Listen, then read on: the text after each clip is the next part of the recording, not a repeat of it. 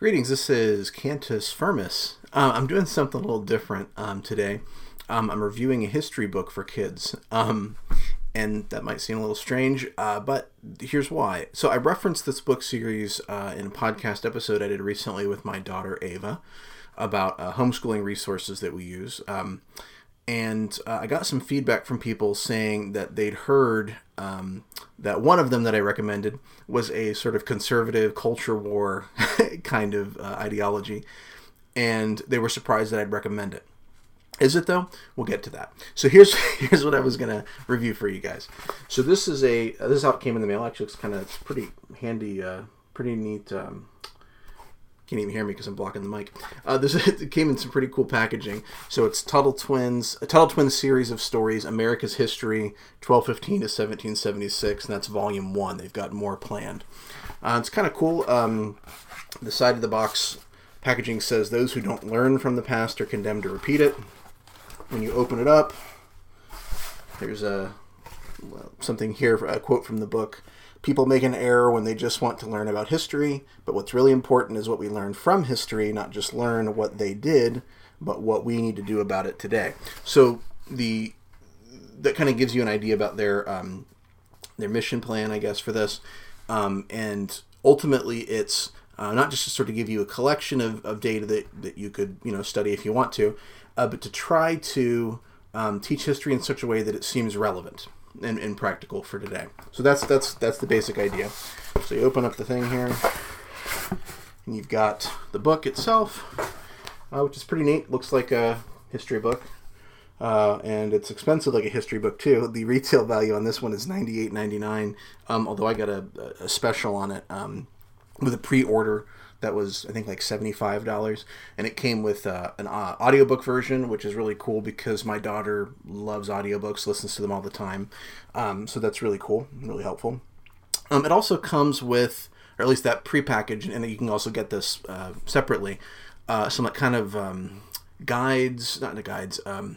resources kids can use that can kind of go along with the lessons in the book. And I looked through that. I wasn't as interested in that. They had recipes and crosswords and stuff that maybe my daughter would like, but it didn't seem that stuff, that kind of, those exercises usually don't seem that interesting to me when I see them. But the book itself is pretty neat. We're a homeschool family, so we're always looking for good resources. This book is seeking to teach history in a way that makes its lessons seem relevant today, and it places the history of America and kind of prehistory from 1215 to 1776. It sort of tells that story within a story about these two kids, the Tuttle twins, who are learning about history through kind of fun object lessons and practical experiences. And my 9-year-old really enjoys it so far. I've listened to almost all the audiobook, and I've skimmed through sections as well. And my daughter and I have read together the first 3 chapters. I think there's 11 in there altogether. Is that right? Something like that. Anyway, so we've gone through 11. So we've gone through, kind of sat down and really gotten through the first 3 together. And so she likes all the Tuttle Twins books, actually. Though if I were to offer one criticism about just kind of the style or the way it's presented, I would say the chapters are long enough that she can start to lose some focus, and each chapter really feels like it should be read in one setting. There's not like really obvious good places to break up a chapter, and so it's kind of tough. There's usually by the last few pages it starts to feel like, okay, we're almost there, but you got to focus. So my family's political ideological makeup is, I guess I'd say, libertarian. So I'm anxious about like full-on indoctrination. I'm also Christian, and I've shared some of those resources with my daughter as well, certain Christian resources. But I always try to ask questions and present counter arguments and things like that to get her to sort of think critically, because I want my kids to be critical thinkers. I don't want them to adopt my values wholesale. I don't want to do a copy-paste deal. But it's also hard to avoid values completely, right? So, when you teach your kids the golden rule, treat others the way you want to be treated, that's a value, right? And, are you indoctrinating them when you teach them that? Well, I guess in a way, yeah, but you can't help that sometimes. That's actually a good value, and you should indoctrinate your kids in that value. So what I want to be careful with my daughter, I don't want to sort of, sign her up for, Daily Wire kids programming and, all this kind of conservative stuff, or I don't know if there's, I don't know if there's a aggressively progressive version of that, but so I don't want to do that because I feel like the culture war stuff and is just kind of gross and unnuanced. But libertarianism, when it comes to political values, freedom, non-aggression, they're pretty good. They're pretty good values. I mean, basically, we apply those values to every other area of our lives except politics. That's where we start to go, well, I don't know if we should have, freedom and non-aggression all the time. Sure, you shouldn't steal or kill, but maybe it's okay for the government to do it. So I think that those values are a good start, and they're also compatible with my Christian values, and that Christianity is presented in the Bible as very skeptical about political power and particularly violence. So there's, as much as I don't want to do indoctrination type stuff, I think I'm okay with putting Tuttle Twins books in my kids' hands. And as I said, I'm libertarian, and I would say these books are libertarian and pro-free market. Their reputation among progressives, and even in some of their own marketing, might suggest that they're conservative or even Republican, but they're not. They really aren't. On the marketing front, I think or suspect that they understand that there are only so many self-identifying libertarians looking for homeschool material. So I think when they market their stuff, they tend to emphasize values shared with conservatives, that conservatives have just kind of failed to follow through consistently into libertarianism. So free market stuff, government skepticism stuff, etc. But the Tuttle Twins books also teach lessons that could be considered progressive, such as anti-war philosophy in the book The Tuttle Twins and the Golden Rule, which is based on a book written by Ron Paul, who's a libertarian, but the anti-war thing is traditionally considered a progressive value. And they're fine with teaching that, even though conservatives might not like it. Although the way that they teach it in that book is not in terms of foreign policy, but in relationships between kids. I think in that one, the kids are at camp and they have different teams. They start to sabotage each other, and there's blowback, and there's eye for an eye kind of thinking. And so, conservatives might miss the lesson and not apply that to foreign policy, right? And hey, if conservatives get these books for their kids and their kids turn out to be libertarian, that's fine with me.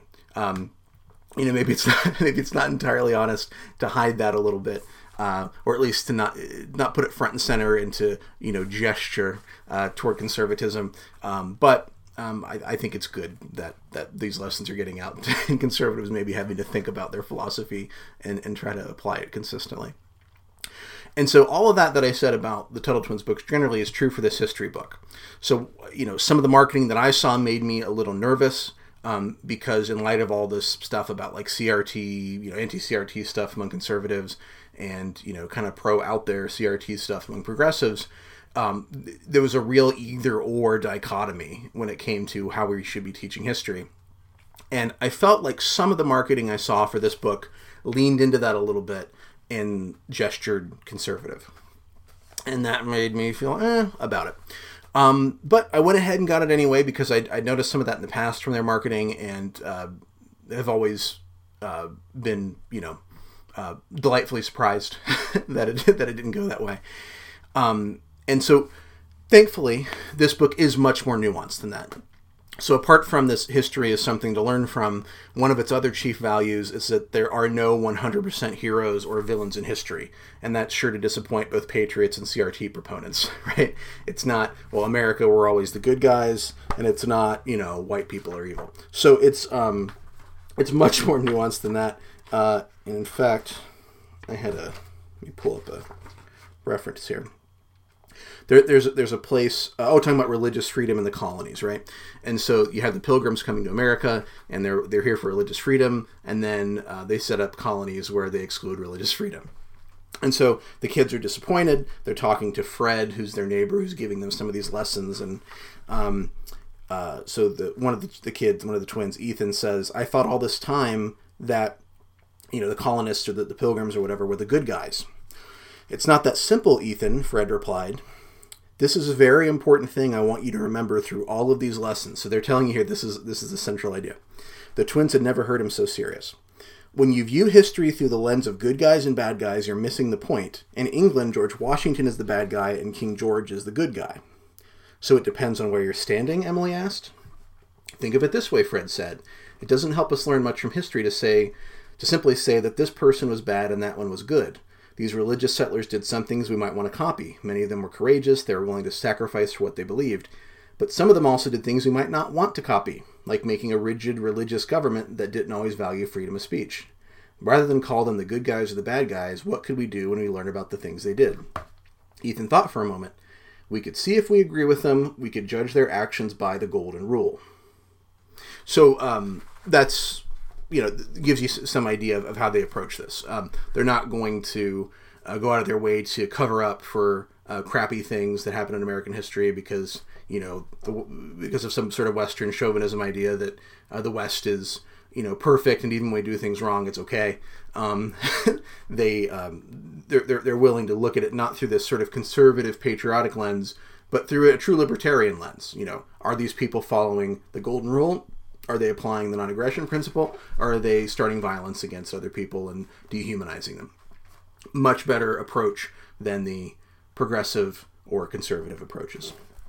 And there's a few other things too. So, and I'm almost surprised they did this. They have a section, because it actually begins by talking about the Silk Road and free trade and how that sort of, centuries before America's founding, and how that sort of paved the way for some of these ideas that become central to, American liberty ideology.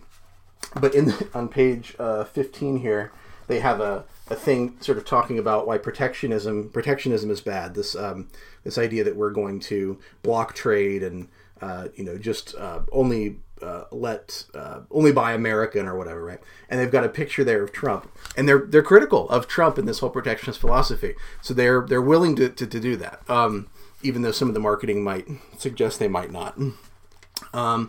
Even this, check this out, page 35. There's this timeline. I don't know if you can see this, but is it backwards? Hold on there. 1619, right over here. First African slaves were sold in Jamestown. Now, if you know a lot about these sort of political discussions in schools, the 1619 Project is trying to argue that 1619 is more of a significant date for who America is and its founding. Actually, they did argue early on that we should think of 1619 as the founding of America, because that was the date that slaves were first brought into America, right? And they're willing to acknowledge that date. They on this timeline where it's not even completely necessary, but they make a point to include it, because they're willing to acknowledge that that's part of America's story as well. And so those 2 points stood out to me. And also the lesson of the last chapter is that we can't deny the evils in American history, but we can build a society on the core philosophy of liberty for all. And I think, as I recall, that last chapter takes place during a 4th of July parade, and everybody's excited and waving their flags, yada yada. And then you have some, protesters that are supposed to sort of evoke Antifa, who are talking about sort of how terrible America is. And one of the twins, Emily, really struggles with, how she can have a good feeling about America when all that stuff has happened, and how she even sort of kind of buys into this for a moment, sort of like this collective guilt thing. I'm white, and my ancestors did this to these the ancestors of these people who I know who are Asian or African American or Native American, and shouldn't I feel guilty about that? Shouldn't I feel responsible about that? And so the conclusion is not, well, forget all that nonsense, but that we, despite the fact that we have these evils in American history and we can't deny them, we can build a society on this core philosophy of liberty for all that is integral to what America was philosophically, even if it doesn't always lived up to it. So that, I think, is ultimately, if you're going to have a history book that discusses values, and puts that sort of central instead of just facts and figures, it would be hard to do much. It would be hard to do better than this, I think. I suppose you could, but it's pretty darn good for discussing that period, American history, and so we've been enjoying it. I'm looking forward to seeing what happens in the later volumes. And so, yeah, it's by no means is it trying to sweep, America's history of slavery under the rug or anything like that. But it doesn't necessarily go in for the sort of collective guilt thing either. Ultimately, libertarianism is an individualistic philosophy, and individuals are held accountable for what they do and not for what ancestors did. And it's also universalistic in that if all individuals are equal, then there's no such thing as, these people are bad or these people are good. Each individual is equal and has to be judged on their own merits, and not on because they're white or black or whatever. So yeah, that's my review of the book. I think if you are lean sort of libertarian, definitely look into it. And also some of the other Tuttle Twins, the little sort of individual smaller books as well, which are all based on some libertarian sort of book, usually something, kind of old, something by Murray Rothbard or is there one on Lysander Spooner? I know there's one based on Frédéric Bastiat, the French libertarian philosopher. So anyway, that's it. And once again, I do recommend it. We like it. And if everything I said piques your interest, definitely check it out.